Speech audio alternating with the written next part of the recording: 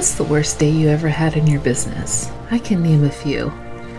I was a 5-time award-winning entrepreneur who burned out because I couldn't give up control of anything in my business, whether it was because I thought I could do it faster or because I thought I couldn't afford it. I just refused to let anybody else in. Consequently, the business turned from a dream goal into a job I hated, and I didn't know what to do anymore. In 2015, I closed my business, walked away, and started a whole new life. But I didn't know what I wanted to be when I grew up after that.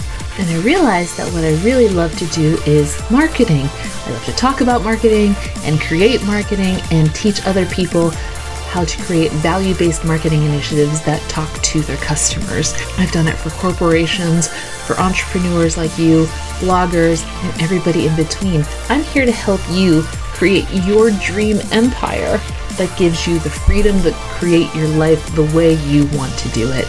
My name is Megan Brame. This is Stop Sucking at Business. Let's go. Hey guys, Megan here. This episode is going to be a little different. This is actually a reading of a blog post I have written because I want to make sure that I'm delivering as much valuable content to you as possible. And if you only know me from my podcast, then you probably don't know a lot about my blog and vice versa. So it's my goal to just make sure that I'm giving you as much value as possible. Hence this blog post episode. Now, this is going to be read by Lisa. And to be totally transparent, I was going back and forth on if I should let you know that Lisa is AI. She is not a real person. She is artificial intelligence who reads these blog posts. But I figured that it would probably just be better to be transparent with you that this isn't a real person. This is an AI app, but I don't want that to, I guess, cloud your take of this information, because I picked this blog post because I thought it was really valuable and wanted you to learn it in this month when we're talking about similar things. So I hope that you'll be able to look past the sometimes robotic voice of Lisa and instead ingest the content.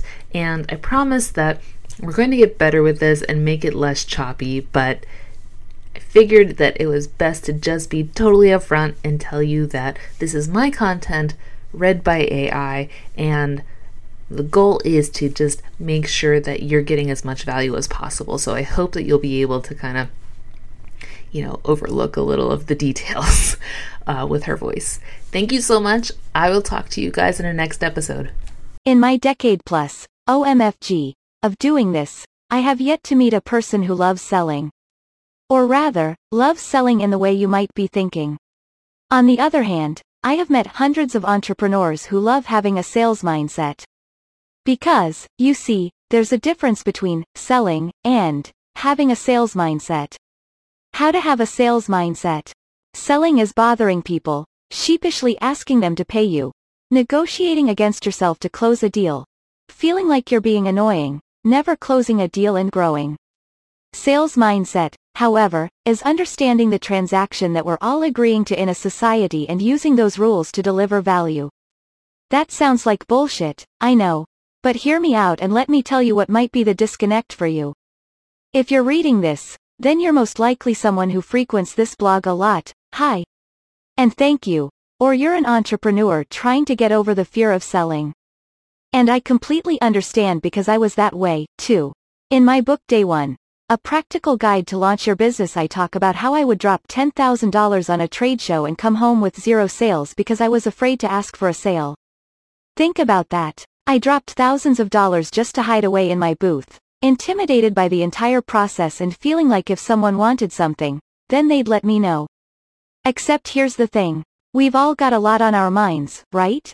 Bills, agendas, trying to see when we've got fingerprint smudges on our glasses, current view, wondering what to make for dinner, worrying about the kids, remembering the car needs an oil change.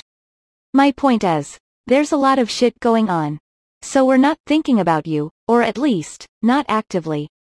We're all worried about our own worlds and focused on that. So believing that, if you build it, they will come, goes completely against reality. You can build it, but I won't show up because I didn't know it existed. I didn't know it existed because nothing about your build told me to pay attention. You understand what I mean? The first thing you need to get past is believing that actively selling is redundant. Telling people to buy something isn't insulting to their intelligence, it's giving them clear instructions so that they focus on you and your value.